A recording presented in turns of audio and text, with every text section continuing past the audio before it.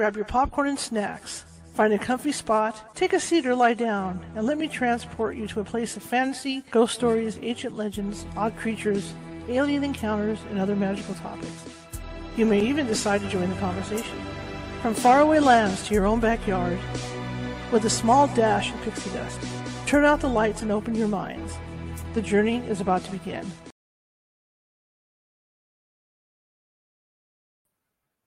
Good afternoon, everybody. How's everybody doing? Monday. Yikes. Wow. These weeks are going fast. Probably starting on Wednesday. This will be the last couple days that I'm in here without the air conditioner on. So I have to reset all my sound settings to accommodate. Anyway, I want to thank you all for coming. My name is Charlotte. I'm going to be your host for the next hour. I'm also the owner of the California Haunts Paranormal Investigation Team based out of Sacramento, California. We are 45 strong up and down the state, which means if you have a paranormal issue, we definitely can get to you. It might take us a while. Hang on 1 second. Let me double check my settings. Okay. It might take us a while because California is this huge state. People don't realize how big California is, but California is this huge state. But in that case, we have psychic mediums on staff who could call you and talk to you about, what may or may not be going on. And in most cases, they'll be able to calm the energy down until we get out there. And I'm not saying it's taking us a week to get anywhere, maybe 1 or 2 days to get to you. Right? Okay? So don't despair. Help is on the way. Okay, that being said, if you're watching from Facebook today, please be sure to hit that follow button if you haven't done so already, and show me some love with some smiley faces and some thumbs up and all that stuff. Same thing with YouTube. If you haven't subscribed already, you might want to. I mean, check out the YouTube site, California Haunts Radio YouTube site, because there's more than 631 videos over there on varying topics. I don't like to cover paranormal every day. I'm a journalist. Okay, I don't like to cover paranormal stuff every day. All right, I enjoy doing other news stuff as well, like today's show is a perfect example of changing it up a little bit. Okay, also, if you want to see us on TikTok, we're over there. So the available places we have at this point are Facebook to find me and find California Haunts. You can find California Haunts on Twitter. You can find Cal Haunts on Twitch, and you can find California Haunts over there at what did I say? TikTok. Yeah, TikTok. And I'm also on Instagram under Ghosty Gal. It's all lowercase. Anyhow, I got 2 classes I'm teaching. Well, one's kind of not a class. One's kind of informational. On July 8th, I'm going to be teaching a ghost hunting, a real hardcore ghost hunting 101 class. My team, we're just getting, starting to roll again after all the COVID and my sicknesses and everything else. So I'm looking to recruit some new members, and I'm looking to recruit investigators, people that have technical knowledge that can do some debunking in the field, tech people to work with some of the equipment. And I'm looking for an artist. I'm going to put this out there. I'm looking for an artist who can do caricatures. Okay? Because what I'm looking for is similar to what they do on X-Files when they have the sketch artist sketch whatever the psychic is seeing. That's something I'm looking for right now because I would like to add that to my team. I've been wanting to add that for a long time. Which reminds me, I also want to add some psychic mediums onto the team too. So it's busy. So if you're interested in joining my team, okay, you have to go through that training, and the training's 2 to 3 hours. It's very intense on equipment and procedures because after all this time investigating, I like things done a certain way. So it's very intensive training. So if there's something you feel like you want to try and do, go over to the California Haunts Meetup page, sign up for that. I think I have 2 or 3 spots still left. Okay, it's an online course I'm going to be teaching through StreamYard. And and then if you like what you hear, and you like the course, then we will go on a ghost hunt, take you on a ghost hunt with us, or the team members will show you how things are done, and then take it from there to see if you're a good fit. So check that out. Now, the following day, on the 9th of July, that's another, I'm not going to say class, but it's an informational thing. We've done a lot of investigating around the state of California, and we know where a lot of the haunted hotspots are, and I want to share that with you because you might be in a situation where you can't join a ghost hunt team or something, something like that comes up. Well, this is your way, because what I'll do is I'm going to point you in the right direction to some of these places where you can go technically ghost hunting for free, or you can go have lunch there and talk to the staff about their ghosts, or whatever you want to do there, right? But it's free unless you decide to buy lunch or stay the night at some of these places. So I'm going to give you a list of those. I'm also going to show you at the same time the evidence that my team has obtained from those places so that you can hear firsthand. All right. I want to tell the stories about them too. So that's going to be on the 8th of June and July. And I'm sorry, the 9th of July is months. That's going to be on the 9th of July. So sign up over at the California Haunts Meetup. Go over there. If you haven't joined that already, be sure to join. It's all free. I make a lot of announcements over there for events like these shows. And sign up over there. Again, you go to Meetup, sign up, go to Meetup or whatever, and look under events, and you'll see the events there. Okay.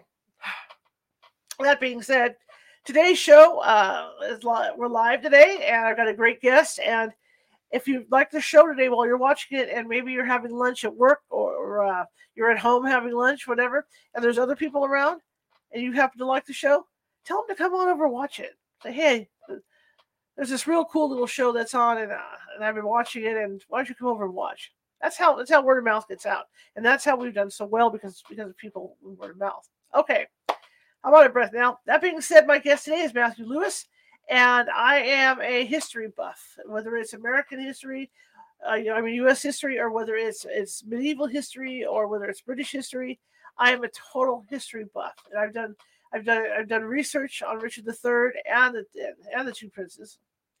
I've done research on them over the years, and I've seen a lot of the movies, the Vincent Price movie, and there's one in particular where Richard has like a chess set. And he's on this, and he either wants to get to the throne, so he's got all these people ahead of him, which would be the royal family lineage, right, ahead of him. And so he's bumping people off as he's going, and every time he bumps someone off, he knocks them over on the chessboard, moves everybody up an inch, up a spot. So it's a really cool movie. I can't remember the name of it, but So anyway, my guest tonight is going to be talking about King Richard III. We're going to learn all about him. Excuse me a second. Dehydration. We're going to learn all about Richard III, and maybe if we have time, we'll talk about the two princes. Okay, let me bring him in. This is Matthew Lewis. Maybe. Oh, there's a mouse. Good morning. Oh, yeah, good morning. How are you? Good, how are you? Good, I'm very good. Thank you very much. Very glad to be here. Thank you for having me. I'm glad you came. Now that I'm out of breath, it's all good. Tell me about you. I am a medieval historian and an author. I have written biographies of Richard III and also his father, Richard, Duke of York, as well as Henry II and Eleanor of Aquitaine and Henry III and various other things. I've written accounts of the Wars of the Roses and the Anarchy, the other big civil war in the medieval period in England. But the Wars of the Roses is what I call my history home. That's where I'm most comfortable. And I've always been fascinated by Richard III and the princes in the Tower in particular, amongst the Wars of the Roses. So that's where a lot of my study focuses and a lot of my energy is spent. Fascinating. How does one, like you say, you've always been interested in Richard III. How does one get interested in Richard III? I mean, are you one of these people that just like, I'm not saying anything wrong with it, because I do that too. When I was in Europe, all I did was hit the castles because I wanted to see all that stuff. Is that what it is for you, or it's just a topic that you like writing about? It's partly that, I think. I don't live too far away from Ludlow Castle, which is one that has strong connections to the House of York. It was owned by Richard's father. He was there a couple of times in his life, so I've always loved being there. But I think my real fascination with the Wars of the Roses started at A-level, which is the exams that we study for at 17 and 18 in this country. And I had a fantastic history teacher. She was just brilliant. We did the Wars of the Roses, and she was great at just bringing it to life.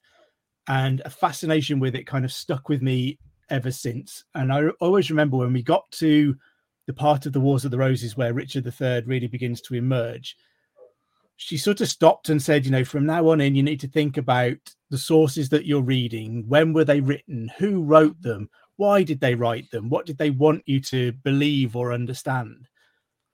And it struck me that it was odd she said that about this person in particular and not sort of the whole of the rest of the Wars of the Roses, where it's arguably just as applicable anyway.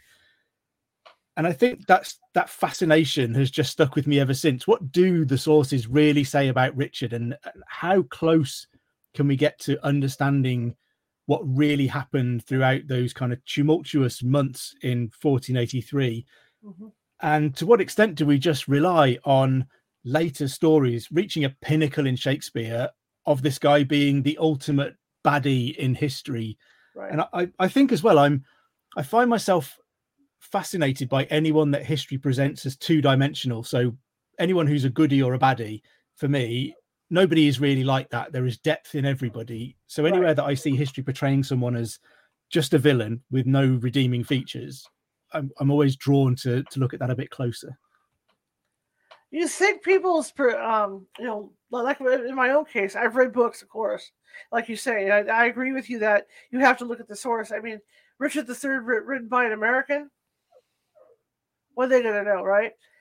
How long does it take you, and how hard is it to do this research for these books?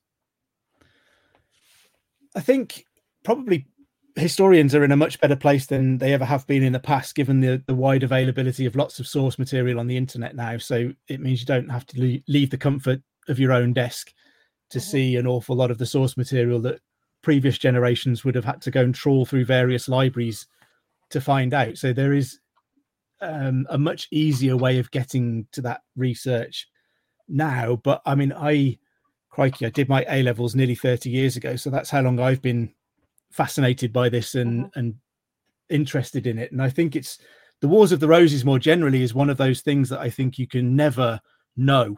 There's always more to learn. There's always a new rabbit hole to dive down, some local feud somewhere that had a big impact on the national event. So it's just a constant rolling process of trying to understand what went on. And I think all of that is background to understanding Richard III as well. So everything that you learn about the Wars of the Roses informs your view of Richard III and how he behaved and why he may have done that. So tell me about Richard. What type of personality did he have? It's quite hard to see his personality. So when he becomes king, he's 30 years old. And I think I'm always struck by how much of the story of Richard focuses just on his time as king. So from 1483 to 1485. But he was 30 years old when he came to the throne. And we know an awful lot about what happened to him in all of those 30 years up till then. For example, at 9 years old, he's at Ludlow Castle, not too far from me.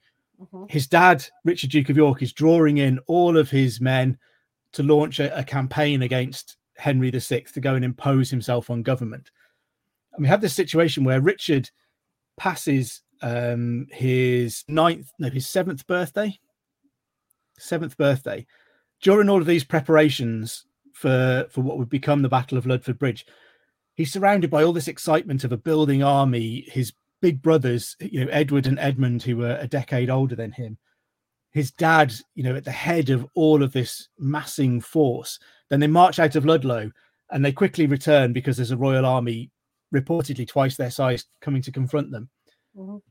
And what eventually happens is that the Yorkist leaders, so Richard, Duke of York, his oldest sons, Richard III's uncle, the Earl of Salisbury, and his cousin, Warwick the Kingmaker, all of these men who he must have been impressed by and looking up to, kind of run away in the middle of the night. And they leave behind Richard, his brother George, his sister Margaret, and his mother Cecily. And they're left to deal with the Lancastrian army, the royal army that then rampages through Ludlow and sacks it. So for a 7-year-old boy to try and understand why all of these men have abandoned you, to realize how quickly security can be whipped away from you when you're powerless and you let things unravel around you. The following year, his father comes back and claims the throne of England. So now he goes from being the son of a traitor, a man who's been stripped of everything, to being the son of the heir to the throne. And he's kind of fifth in line to the throne at this point. By the end of that year, his dad and his older brother Edmund have been killed at the Battle of Wakefield. His mom's put him in a boat with his brother George and a couple of servants, and they've been rowed out to sea, and they end up in Burgundy. I mean, this must be utterly bewildering for a boy who is still, just 8 years old. Right. There is a lot going on around his kind of maybe abandonment, his lack of security during his childhood. He would eventually come back to England after a period in exile in Burgundy to find that his brother was now King Edward IV, but also that he's now second in line to the throne. There's only his brother George between him and the throne at this point. So that kind of constant turning of his fortune, you know, there's a big medieval belief in this idea of the wheel of fortune, of fortune's wheel, that it turns and people rise up, but then they fall and they can be crushed beneath it. And I think Richard's childhood has lots of hallmarks of that. So it's important, I think, to think about the impact that may have had on him as a child. He would surely have disliked insecurity and uncertainty. He would have wanted to have as much control over his own life and the events around him as he possibly could, because one wrong step, one moment of lacking that security could lead to exile or death. And I think lots of that continues into his teenage years and is lessened during his adult years, when we see him effectively running the north of England for his brother Edward IV when he's king. And Richard develops this incredibly good reputation for being a good lord. He's considered a good master in the north. People want to be associated with him. They want to be members of his affinity. And that's in spite of the fact that we can see him having some quite, for the time, quite novel views, I think, on the way that a lord should operate. So there are several legal cases which are examples of Richard championing the cause of the man lower down the social scale against his social superiors. And I think that's quite novel for the time, and it's quite unusual. And I think it's an aspect of Richard's character that plays into part of the reason that he was unsuccessful as a king later on. We know that he's very pious. You know, he has strong religious beliefs. He founds a college in Middleham, and he sets out all of the rules for the ways that should behave. And I characterize his religious beliefs as almost verging on puritanical. You know, he believes that everybody, or he doesn't think the church is doing a good enough job of supporting people and encouraging them to behave properly. So as king, we know he writes to the bishops and tells them to get themselves involved in people's lives and help them to live better lives. So he's quite a multifaceted person. And I think one of the most interesting things, and I will stop talking in a minute, I promise. Oh, no, that's okay. One of the most interesting things about Richard pre-1483 is that you simply won't find someone who is portrayed as a monster, a cruel person, someone who murders anybody, threatens to murder anybody. So what happens in 1483 is so at odds with that man that we can see growing and living for 30 years previously to that, that I think there's room there to think, did he really change that much, or have we misunderstood what happened in 1483? You know, like you said, you just hit the nail on the head. When I think of Richard III, I think of the violence. You know, him wanting to be on that throne and all this going on. How much of that was true, and how much of it was was made up? The part of the problem with any attempt to understand what happens in 1483 is really our lack of evidence. So we don't know what Richard was thinking at the time, but we also lack evidence for some of the critical events to understand precisely what happened and why it happened.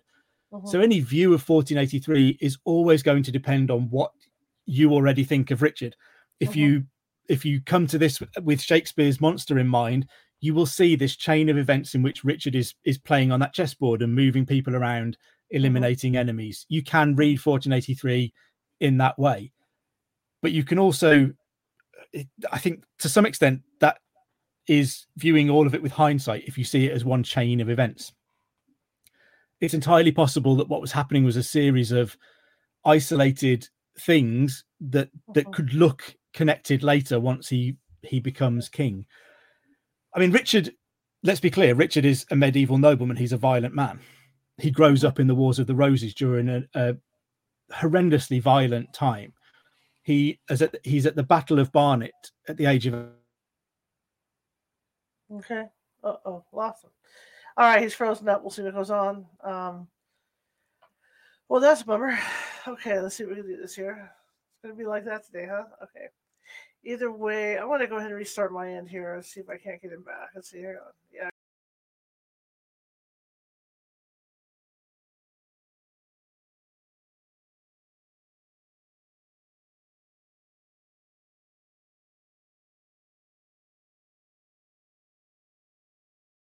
Yeah. Okay, so he's off right now. So let's wait a second and see what's going on. Oh, sorry, did I disappear then? You froze up. Sorry, I think it's my internet playing up. Okay. All right, no problem. All right, go ahead. So we know he's at the battles of Barnet and Tewkesbury in 1471 at the age of 18, and he acquits himself very well, evidence that he's trained in his teenage years to prepare for battle. Having said that, he goes from 1471 to 1482 with no kind of military involvement whatsoever. He's governing the north of England. In 1482, he leads an expedition to Scotland on his brother's behalf, which, you know, he essentially marches all the way into Edinburgh and negotiates a deal and then marches out. And there's no kind of battle, there's no fighting, but he doesn't lose any men. It's considered by some, or by many, I think, a successful campaign, although there is a school of thought that says, you know, this was a waste of money and time and effort, albeit, you know, he's ordered to do it by his brother. And then really Bosworth then is the next kind of military exposure that he has. And ultimately Bosworth is Richard's first battle as a commander, and he loses. So that's not a great record for him to have in those terms. We do get this kind of spate of executions in 1483 as things are milling around. We get particularly Hastings, Earl Rivers, Sir Richard Grey, and Thomas Vaughan. You know, people tend to say that Richard wades through pools of blood to get to the throne of England. There are literally 4 people who are executed during this period. So I would argue that he wades through far less blood than a lot of kings who come to the throne of England during this period, not least his big brother Edward IV, for whom thousands of men died on battlefields to make him king. So I think we have to accept that Richard, as a medieval nobleman, is raised in violence. He grows up in the Wars of the Roses. He is surrounded by violence. Violence is a tool that is in a medieval nobleman's locker to be deployed. I would probably argue that you see Richard deploy it far less than you do of many of his contemporaries. Do you think that you know, as he got older, you know, like you say, maybe something changed, you know, with his personality? But was he able to have marry, have a family, have heirs, or how'd that work? So even Richard's marriage story is complicated. He marries a lady called Anne Neville, who is the younger daughter of Warwick the Kingmaker. So Warwick the Kingmaker is Richard's cousin. So, you know, this is fairly typical family marriages in the nobility. They marry around 1472. We're not entirely sure precisely what date they marry. And as a result of marrying Anne, Richard acquires all of the lands and territories in the north, which will become the cornerstone of his lands in the next kind of decade. But the problem that Richard has when he comes to marry Anne is kind of twofold. So Anne is a widow already. She'd been married previously to the Lancastrian heir to the throne, Edward of Westminster, who was killed at the Battle of Tewkesbury. And Anne's older sister, Isabel Neville, is married to Richard's older brother, George. And George and Isabel are, according to the chronicles, are bent on keeping the entire Warwick inheritance for themselves. So they don't want Anne to remarry and have to share the inheritance. So Richard ends up kind of butting heads with his brother George over who should get what in the inheritance. And ultimately, Edward splits it in half, and Clarence gets the Midlands lands around Warwick and around those areas. Richard gets the northern portion, the Neville kind of heartland of the inheritance. We know that Richard. We know that Richard knew Anne as a child. So he spends some time in the late 1460s in the household of his cousin, the Kingmaker. He's partly trained there, brought up to be a knight. And we know that he spent time with Anne. So we have definite evidence that they sat together at the same table at a feast for the Archbishop of York's enthronement. But aside from that, it's likely that they were around each other a fair bit at these Neville castles. So they knew each other. So that leads some people to suggest, you know, this was a love match. This is kind of almost a fairy tale love story. I think that kind of thing is impossible to see, and it's a little bit misleading to talk about in a medieval relationship. I think the way that we can characterize Richard and Anne's relationship is incredibly successful. Whether they were in love or not is almost irrelevant. They spend more than a decade in the north of England being incredibly successful, very popular, doing what is considered by most at the time to be an incredibly good job of what they do. They have one son who is named Edward, because everybody has to be called Richard or Edward. They had a very small baby book in the House of York. Even his date of birth is uncertain. It's quite often put in the early 1470s. It's more likely to have been around 1476, we think now. They don't have any more children, and we don't know that Anne becomes pregnant at any point after this again. So quite why that might be, we don't know. A medieval nobleman would generally have an interest in having more than one son, more than one child, if he possibly could. Given Richard's experiences as a child, perhaps he didn't want more than one child. Perhaps Anne was unable to have any more children after the first one. We're not sure entirely. So yeah, I think they have an incredibly successful marriage for 10 years or so. One child who ends up becoming Prince of Wales when Richard becomes king. Very interesting. And I mean, the stories that have been written about him, Shakespeare, and the movies that have been done about him, how accurate are they, do you think?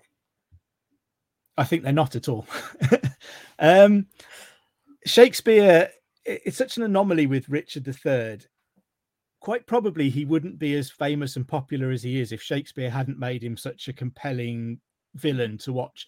I love Shakespeare's Richard III, but I think people tend to forget that it's a piece of drama.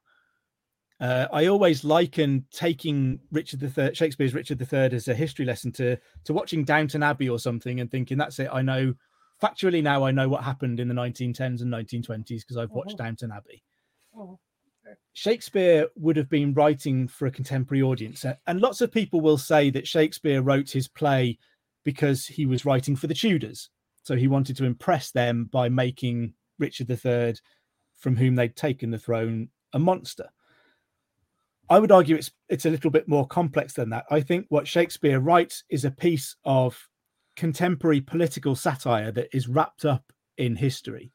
And I think his Richard III, and a contemporary Elizabethan audience would have understood that they were meant to be seeing a man named Robert Cecil, who was the son of William Cecil Lord Burleigh, who was Elizabeth I's closest advisor. So we know that Robert Cecil had kyphosis, which is the forward curvature of the spine, that Richard had scoliosis, the sideways curvature that gives you a slightly raised shoulder. Robert Cecil had kyphosis, that forward hunching of the spine, which Shakespeare's Richard III has. He's described as James VI and First of England will later call him his little imp. He's considered a devious, nasty little man in many quarters. He arranged the succession of James VI of Scotland to the throne of England. And if Shakespeare was a recalcitrant Catholic, or a lot of his patrons were Catholic, as a lot of people believe, then he would have been looking at Robert Cecil and thinking, here's a man who is wandering around. Everyone can see what he's doing. He's plotting a Protestant succession when we could return to Catholicism. Everyone can see him, what he's doing in plain sight, yet we do nothing to stop him. And I think Shakespeare's play Richard III asks exactly the same questions of the audience. Richard comes on stage, tells us he's going to murder his wife, he's going to murder his nephews, he's going to have his brother George killed, he's going to get this other guy killed. And we just find ourselves as an audience laughing along with his jokes. And you sort of feel like, actually, this guy's all right. And by Bosworth, you might even almost want him to win. Well, what does that say about us as an audience, that we're watching this guy literally, as I said before, wade through blood to get to the throne, and we're laughing at his jokes and we're going along with it? I think Shakespeare would have been asking a contemporary Elizabethan audience whether that's not what they're doing with Robert Cecil. Yeah, but isn't that true? I mean, it goes back through history that humanity likes blood. Humanity likes violence. I mean, look at, ancient Rome and the gladiator battles. That was to take people's mind off of what was actually going on with them. But they loved it, kill, and all that. So to me, that's a normal thing. So I can kind of see why Richard was put in, written into this light because people like it. So why not play into it? Absolutely. And again, what does it say about us that we like that kind of thing quite so much? We like murderous people who seem to be getting away with it, although ultimately they get their comeuppance at the end of the story. Well, look at this recent submarine thing that happened. I mean, look how many memes. I don't know if you're on TikTok or what, but I was shocked at how many people, even while they were still missing, came out with these humorous, funny memes. Because people, I don't get it. No, it's so distasteful. That's literally laughing at people while they're dying. It's pretty disgusting to me. But whoever they are, people think they're fair game because they're rich or whatever else. They're still human beings and they've still got families.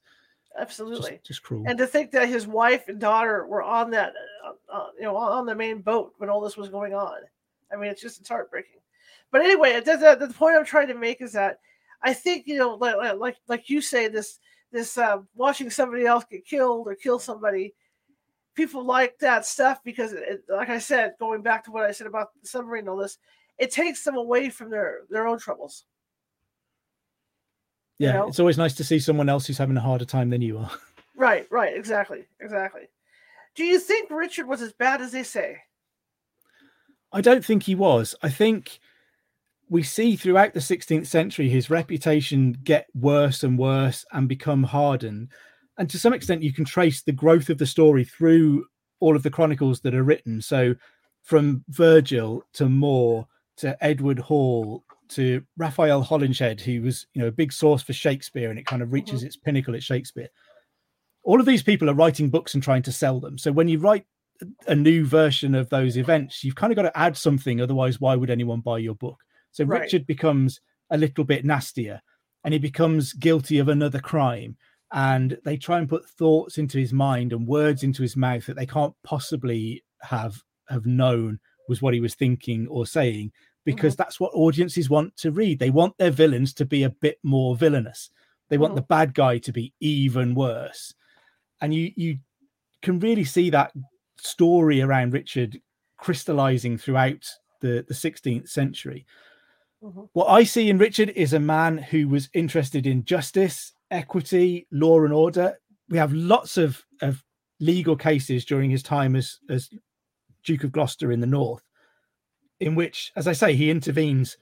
He intervenes on behalf of those lower down the social scale when that simply wasn't the done thing.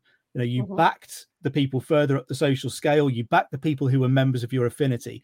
There's one murder case when 3 brothers and a father in his service are accused of murder, and they're accused of murder, and then they go and enter the service of Richard, believing that will protect them from any repercussions for that murder, because now they're in the service of a great lord, he'll protect them. But Richard doesn't. No, the 3 brothers abscond, but he has the father sent to jail in York to face charges for what he's done. So I see a man who is very interested in equity, and that continues as king. His parliament, while he's king, is one of the most striking parts of his reign that never, ever gets talked about. There's a genuine, lasting legacy in that parliament around reforms to bail, reforms to jury composition, the creation of an early form of legal aid so that people who couldn't afford to bring legal cases could still have their day in court, and there would be a fund to pay for these things.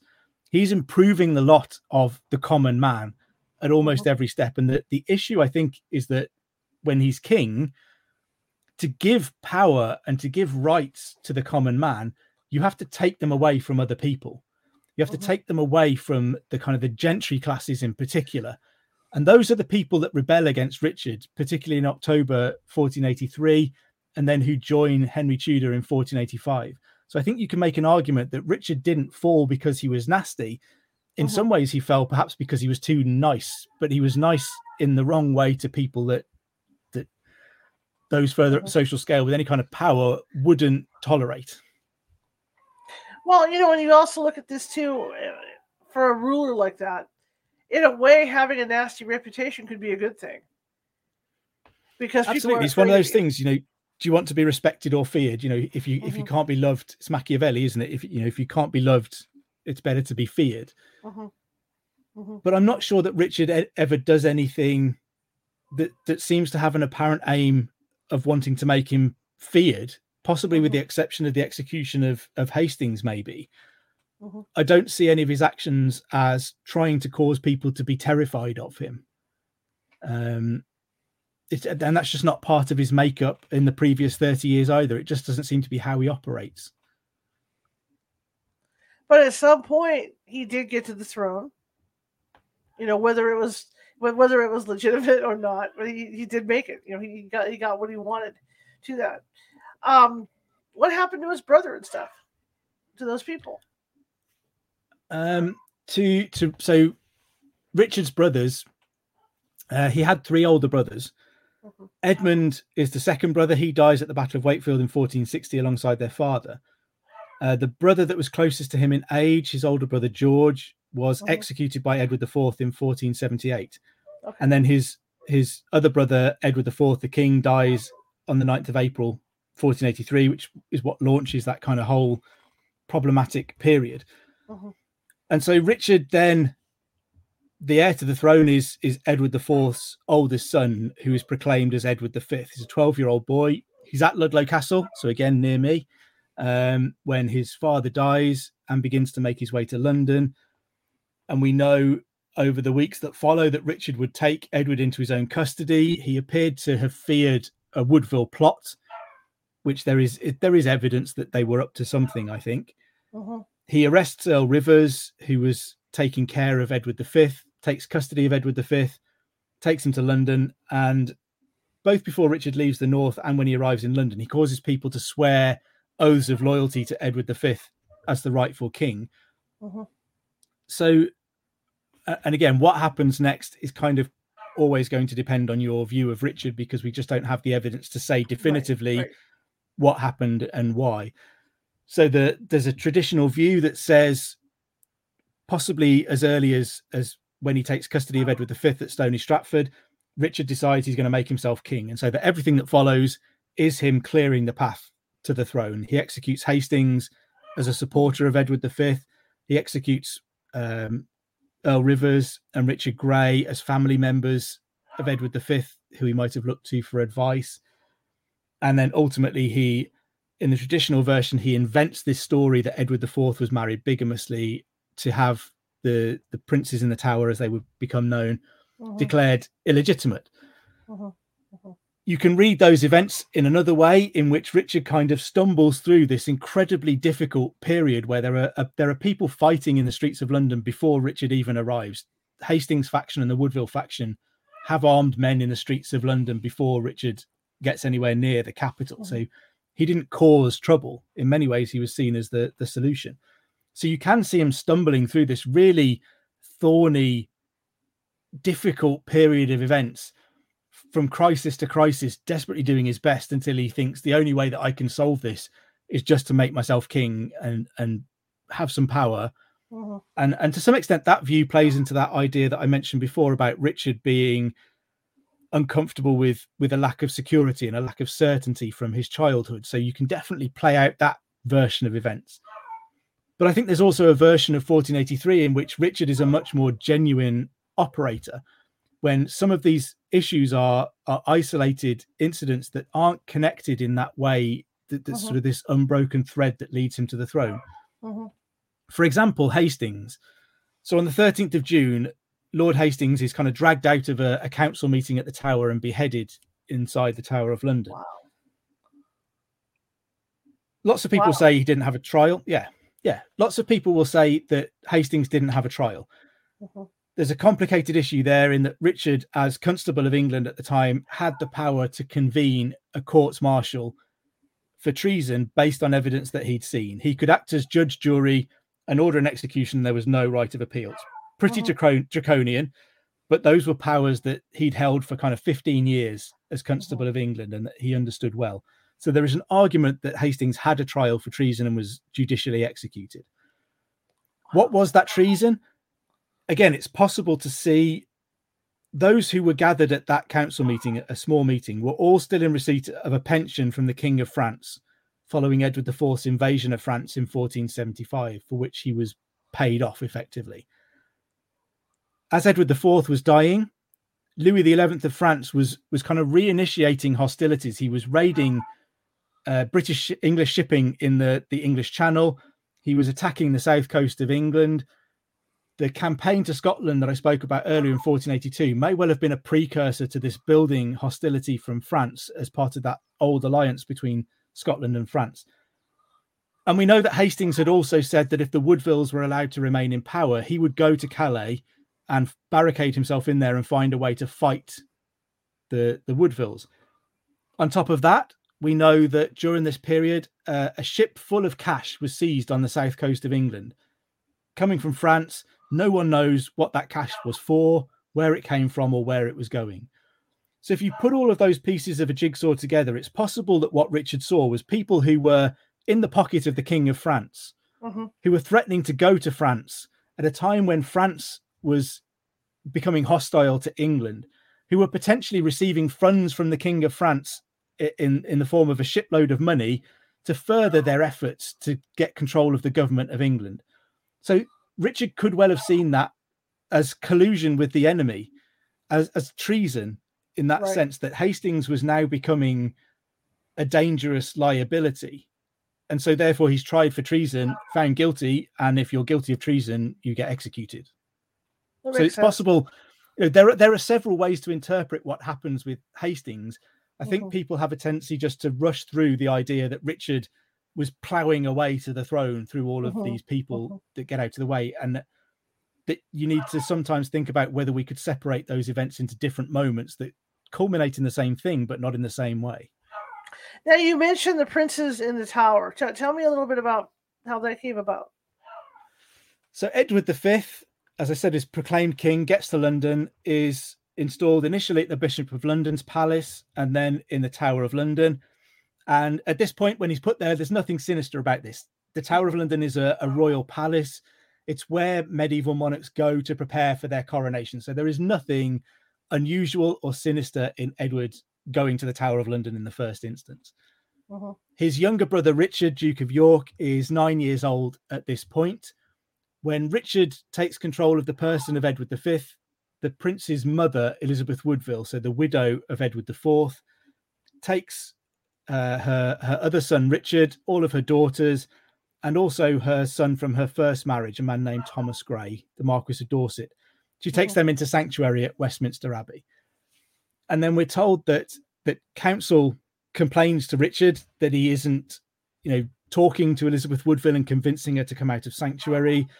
We then get some negotiations. There's some suggestion that Richard has men surrounding sanctuary, and that this is a threat of violence, that he might breach sanctuary. But it's also in the context of the fact that Thomas Grey, the Marquis of Dorset, flees from sanctuary in a desperate attempt to get to the continent. So we know that people are trying to get out of sanctuary. So these people could be guarding the streets rather than being a threatening, oppressive force. And we also know that Margaret Beaufort's physician, a man named Lewis Caerlyon, is going into sanctuary to visit Elizabeth Woodville and make plans. So Richard would have good reason to be suspicious about who's going in and out of that sanctuary. Right. It's not necessarily the case that he was threatening to breach the sanctuary at all. Ultimately, it's the Archbishop of Canterbury who goes in, talks to Elizabeth Woodville, asks for Richard, Duke of York, to be allowed to join his brother in the Tower to prepare for the coronation because it's proper that he should be there. And the Archbishop of Canterbury vouches for Richard, the older Richard. There's another Richard. The Archbishop of Canterbury vouches for Richard and says, I will guarantee that no harm will come to this boy. And it's interesting, I think, that the Archbishop of Canterbury never feels the need to say, crikey, I got that wrong. I'm so sorry. I need to make amends for giving this vow. He never ever does that. So Richard goes to join his brother in the Tower of London. The last date that was set for Edward V's coronation was the 22nd of June. And it seems that some point in the week leading up to that, a story emerges that Edward IV had been married before he married Elizabeth Woodville to a lady named Eleanor Butler. And that first marriage makes the second one bigamous. Bigamy makes the children from that marriage illegitimate. And under canon law, illegitimate children can't succeed to the throne. So that is a hard rule. Doesn't necessarily apply amongst the rest of the nobility, but when you're talking about becoming a king, it's an absolute rule: no illegitimate children. And again, so that's the bare bones of what happens. That story emerges. The chronicles tell us that evidence of it is examined. Edward IV's children are declared illegitimate. They then think about who's next in line to the throne. It could be the Edward Earl of Warwick, who is the son of Richard's older brother George.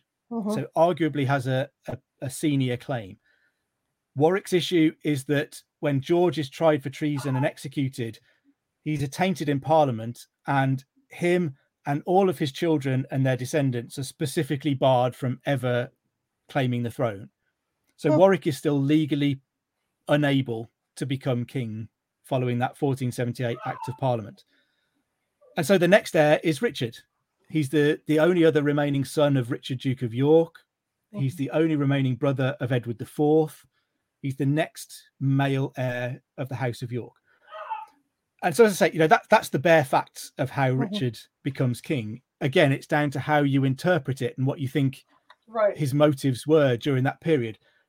Lots of people will say that bigamy story is a plant. It's a fake. It's a fraud. I'm not so convinced. I mean, when Edward IV marries Elizabeth Woodville, he does it in secret and keeps it secret for several months before he tells anybody about it. So the idea that Edward could marry in secret is utterly believable because we know he did it with Elizabeth Woodville. Is it impossible that he did it before as a way to get a woman into bed? Plenty of people at the time, I think, wouldn't have thought that was impossible. We know that people examine evidence of this. We don't know what that evidence is, I presume, because it's destroyed when Henry VII comes to the throne, and he has to re-legitimize Edward IV's children because he needs to marry Edward IV's daughter, Elizabeth. So we can't see that evidence. We know it was accepted in 1483, but we can't see it now. Yet people will say it's fraudulent without being able to examine that or understand in what way it might be fraudulent. One of the big arguments, I think, around the illegitimacy story, the bigamy story, is that it was way too convenient for Richard to be true, that it should emerge at this time.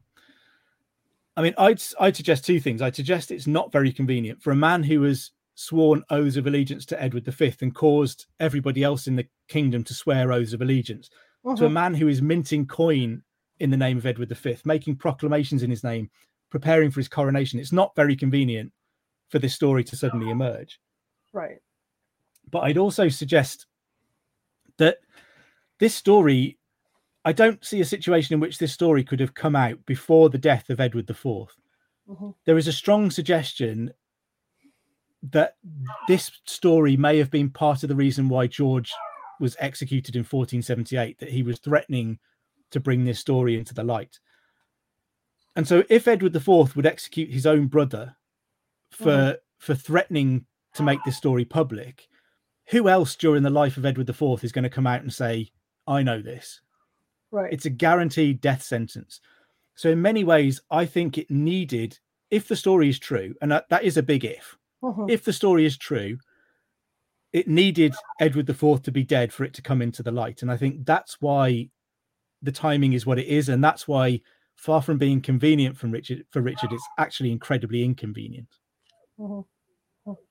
Well, what happened to the two princes? I mean, there's a lot of speculation out there that they were executed and they were buried somewhere on the grounds, or they're stuck in the wall of the castle, or what do you think happened to them? Yeah, so again, we lack any evidence to be certain, so we're into the realms of speculation and opinion. So lots of people do think they were murdered, either by Richard III, on the orders of Richard III, possibly by the Duke of Buckingham, and other suspects abound. And I think Nathan Amin, who's a friend of mine, always says that the unfortunate thing for the princes in 1483 is that, with the exception of their mother, almost everybody else in England had a vested interest in them being dead. Everyone else could be given a reason to want them out of the way. Wow. John Howard becomes Duke of Norfolk, which was a title that had belonged to the younger of the princes. So he had a reason to want him out of the way. My theory is simply that in Richard, I don't see a man whose first response to a crisis is to murder two small children. let alone his nephews, who are the sons of a brother who I think he saw as very much as a father figure, who he's been loyal to for more than a decade. I think he would have at least tried something else. I think, my own interpretation of what may have happened is that I think the boys would have been separated. They grew up completely separate. Edward V could well have gone to the household of the Council of the North in the north of England, where Richard has castles filled with men who've been utterly loyal to him for more than a decade, where he is well liked and he knows who he can trust. And I think perhaps the younger one, Richard, could have gone over to Burgundy, where Richard's sister Margaret was the Dowager Duchess of Burgundy, so has lots of power at court and is able to perhaps care for her nephew and bring him up sort of out of the limelight over there. I then think part of the reason that I doubt Richard killed them as well is simply that if he killed them or had them killed, it's so that they can never be a threat to him. Right. But in order to achieve that, he needs everyone to know that they're dead. Everyone has to understand that they're dead and they can't be a threat. But nobody ever knows that. That's the reason they continue to be a threat throughout Henry VII's reign. You look at Perkin Warbeck in the 1490s. How was he able to even claim to be the younger of the princes in the Tower if everybody knew that boy was dead and nobody believed that they were alive? Wow. So for me, if Richard killed them and then kept quiet about it, he does it for no gain. So I think the boys survived his reign. I think Edward V emerges again in 1487 in what we remember as the Lambert Simnel affair, which is traditionally believed to be about Edward, Earl of Warwick. But I kind of think the Tudor government used that fact that annoys all historians and anyone who tries to study the Wars of the Roses, that everyone is called Edward or Richard. Right. And there's an Edward emerging in Ireland, and he just says, well, I've got an Edward over here in prison, so it can't be him. And they kind of, it's all smoke and mirrors, and they make a bit of a mess of it. And I think there is good reason to believe that the person we remember as Perkin Warbeck could well have been the younger of the princes in the Tower. And so that's my personal belief. But I think what I dislike about the traditional view of the fate of the princes in the Tower is that people tend to view it as black and white, a closed book, a done deal. Right. Absolutely no nuance around it. So I don't ever claim to have solved the mystery. I don't claim that my version is right. Right. All I say is that I think there is lots of room to think more closely about what happened than the traditional view normally does. Now let's look at Richard as a ruler. How did the people adapt to him, or how do they feel about him? In terms of, and again, this varies. So the nobility are largely loyal to Richard. We don't find anybody amongst the nobility who abandons Richard. The common people seem to love Richard, and we know from that track record in the north that he has a good history of taking care of the common people and appealing to them and doing things that are for their benefit. So, for example, we have a quote from the Bishop of St. David's, who talks about Richard on his progress being rapturously welcomed by crowds who thank him for improving their lot, and he deals with legal cases in person. He gives lots of land that's been taken as royal forest land and gives it back to the people as common land. And the Bishop of St. David says that, wherever he goes, the people offer him money. So when he enters a town, they'll offer him money and presents, and he refuses it. He refuses these gifts and said he doesn't want their money, he wants their love. Okay. So, this is not a man who is trying to rule by fear. He's not extracting anything from his people. I think where his issue lies is the bit between the nobility and the common people, that kind of gentry class. Richard becomes king very much on an anti-corruption ticket.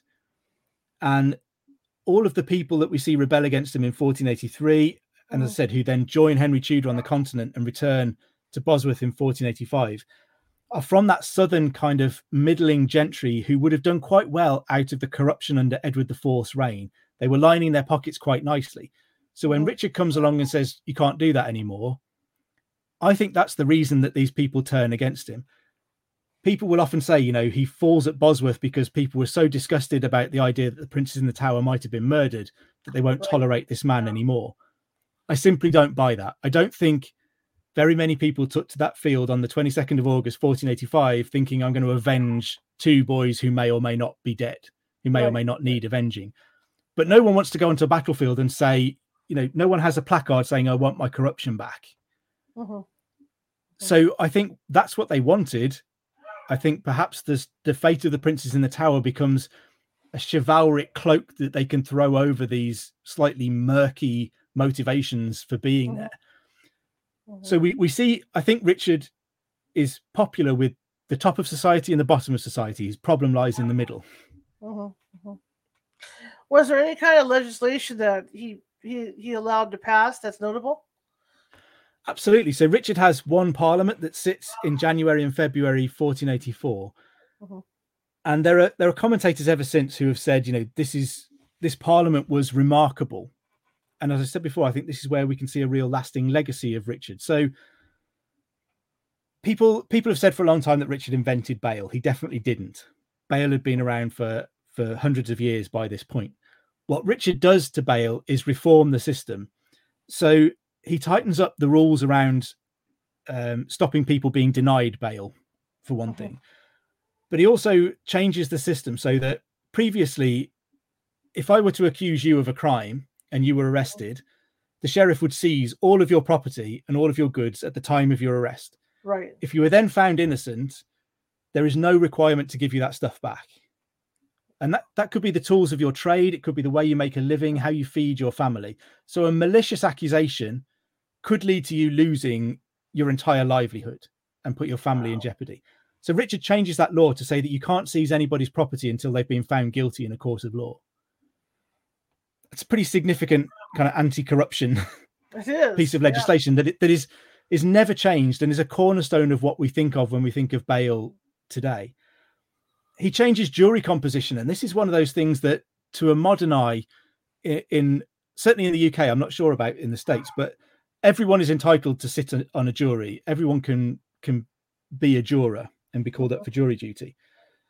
Richard changes the law to say that you have to be worth a certain amount of money and live in the county where the court is sitting in order to sit on a jury. And the reason that he does this, it explicitly says in the Parliament rolls, is because of the huge amount of instances of people bribing juries or intimidating and threatening juries to get the results they want in court. So Richard removes the ability to bribe or intimidate by saying that these have to be reasonably wealthy, well-positioned men able to stand up for themselves in order to appear on a jury. So that sounds a little bit counterintuitive to us today when everyone has the right to be a juror, but there are good reasons that Richard does it. He creates this early form of legal aid, as I mentioned before. So people who can't afford to pay for lawyers and to pay for their day in court, they can dip into this fund of money that will allow them to get access to law. If you think Richard is a monstrous tyrant, why is he opening up access to the law? It's not something you would expect a tyrant to do. There are several other things that appear amongst all of that as well. There is he introduces quite isolationist trade laws, which isn't unusual for the time at all. He particularly targets Italian merchants. He seems to have had something against Italian merchants. But he specifically excludes books and the book trade from any of these restrictive laws, so that books can be imported, freely and can move around the country. And again, you wouldn't expect a tyrant to be interested in the free dissemination of information and literature. They would tend to want to control that. But Richard does the opposite. And one of the most striking things I would say as well is that this is the first parliament, Richard III's parliament in 1484, is the first parliament that ever publishes its laws in English. Up until that point, they've been published in Latin, perhaps French, so that only the elite ruling class can understand what the law is. Sure. Yeah. In a world which is becoming increasingly literate with a burgeoning merchant class, literacy is on the rise. Richard publishes his laws in English so that English people can understand what their law is. You don't need to go to a member of the elite to have this law explained or told or translated to you, and without knowing whether they're telling you the truth or not.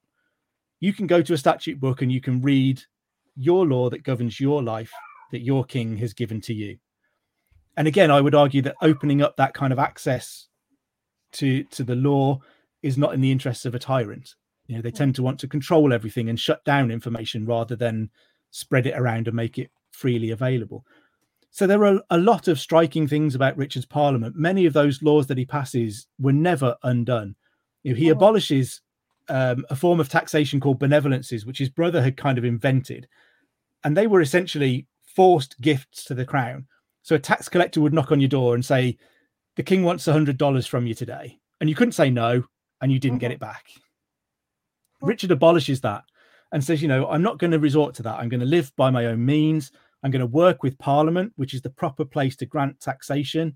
Right. And so he abolishes benevolences. And we even get a case in the 1520s where Cardinal Wolsey goes to the people of London and says, Henry VIII is enacting a benevolence. He wants all this money from you.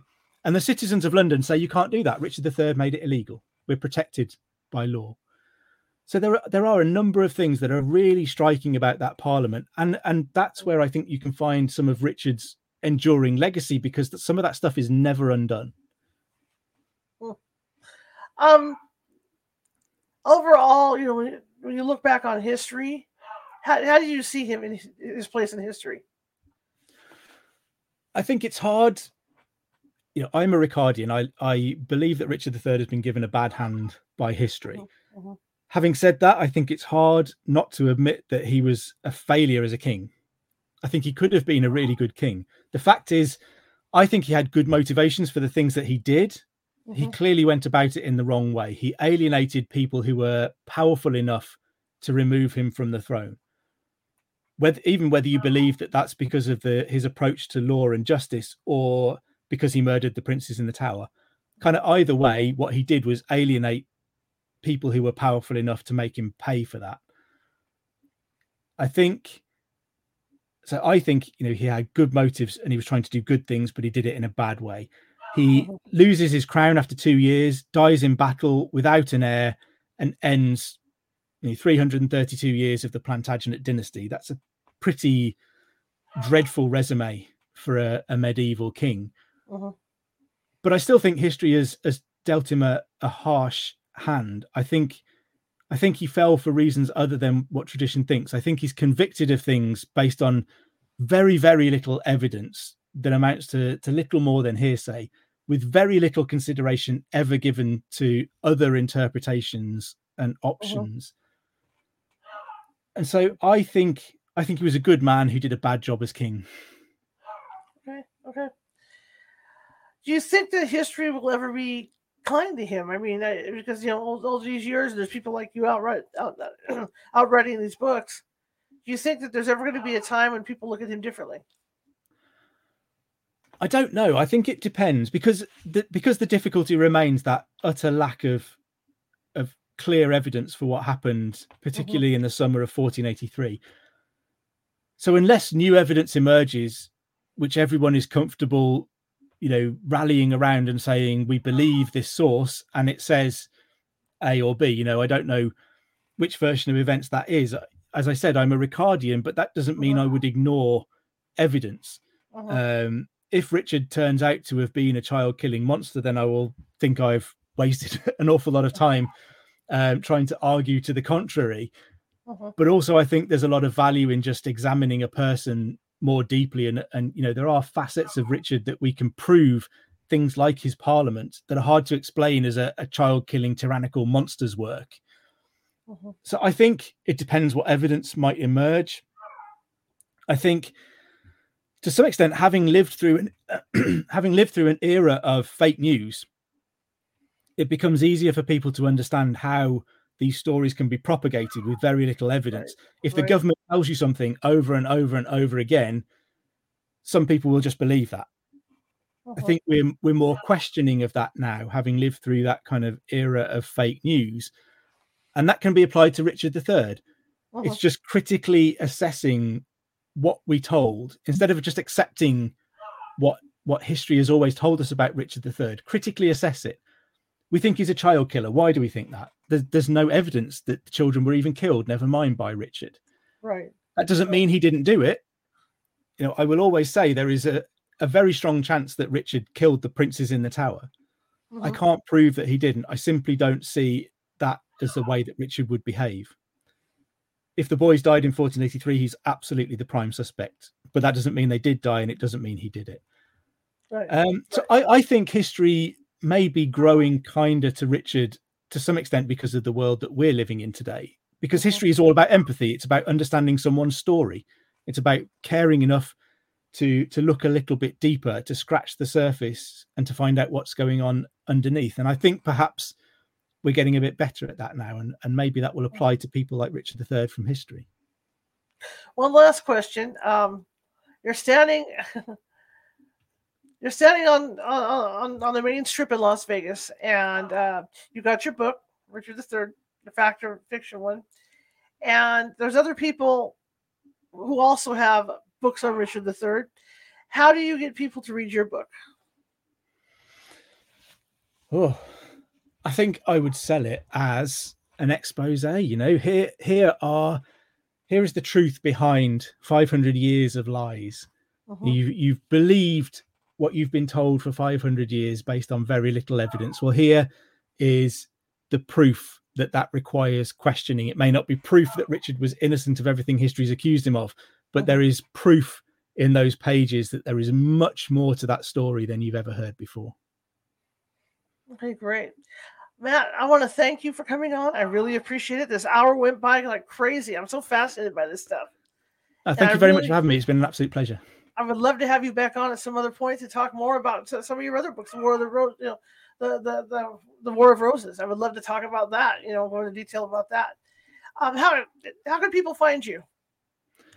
I am on Twitter, Facebook, and Instagram far too much. I'm on Twitter and Facebook as Matt Lewis Author. I'm on Instagram as Matt Lewis History because for some reason I went with a different handle on Instagram, which was stupid in hindsight. I host a podcast called Gone Medieval for History Hit. So we cover anything from the year 500 to 1500, all points in between, stories of kings, queens, battles, but also of everyday life and unusual stories that you may not have heard before. So you can find that wherever you get your podcasts from. It's called Gone Medieval. And I work for History Hit as a presenter as well. So I make documentaries. I made one about the Princes in the Tower. Awesome. And several other bits and pieces around. I currently got a series coming out on castles. So the first one came out a few weeks ago on Bamburgh Castle. There is one out on Thursday this week on Ludlow Castle, which is my favorite castle in the world. So I get to go and explain to everyone why I love it so much there. So you can find me at History Hit on the Gone Medieval podcast or on social media anywhere. All right. Well, thank you so much for being on here again. And I'll be in touch. Like I said, I'd love to get you on to talk about other stuff. Yeah, anytime. Thank you very much for having me. Right. You have a great evening. Thank you very much. Have a good day. Bye. All right. That was really cool. I love medieval history. I'm going to have a drink of water here. It's warm in here. I love medieval history and studying all that, and wow, that's all I can say. Okay, gang. Tomorrow we're shifting gears back to paranormal, back to cryptids. Our good friend Arla Caltech's going to be with us, and she's going to be talking about her life with the Sasquatch. She has a very unique life, a natural life, where she believes that the Sasquatch are communicating with her in subtle ways, and it's interesting to see because I see her posts every day online, and it's really cool. So some of the stuff that she's showing online. So she's going to be with us. We'll be back at our usual time at 6:30 p.m. Pacific tomorrow. So be looking out for that. And again, if you're watching from Facebook and you like what you see and you haven't done so already, I'm sorry, I'm kind of slow today, and you haven't done so already, please follow. Give us a thumbs up. Give us a happy face, that kind of thing. Because what it does is it puts us up in the algorithm. There's an algorithm on Facebook. There's an algorithm on TikTok. There's an algorithm on YouTube. So the more thumbs up and happy faces we get, the more Facebook distributes us out. Okay, so, and that's the same thing for YouTube. And also, if you're watching from YouTube and you like what you saw today, please be sure to hit that subscribe button. It doesn't cost anything to subscribe, right? Okay. All right. Well, I'm gonna bug off now because I have things to do, and I apologize for the dog in the background. He's senile. He's almost 18, so he has his moments. But thank you everybody for coming. And for those of you that are just getting home from work, which will be later on when you see this show, thank you for watching. I'll see you guys tomorrow, 6:30 p.m. Pacific. Have a great one.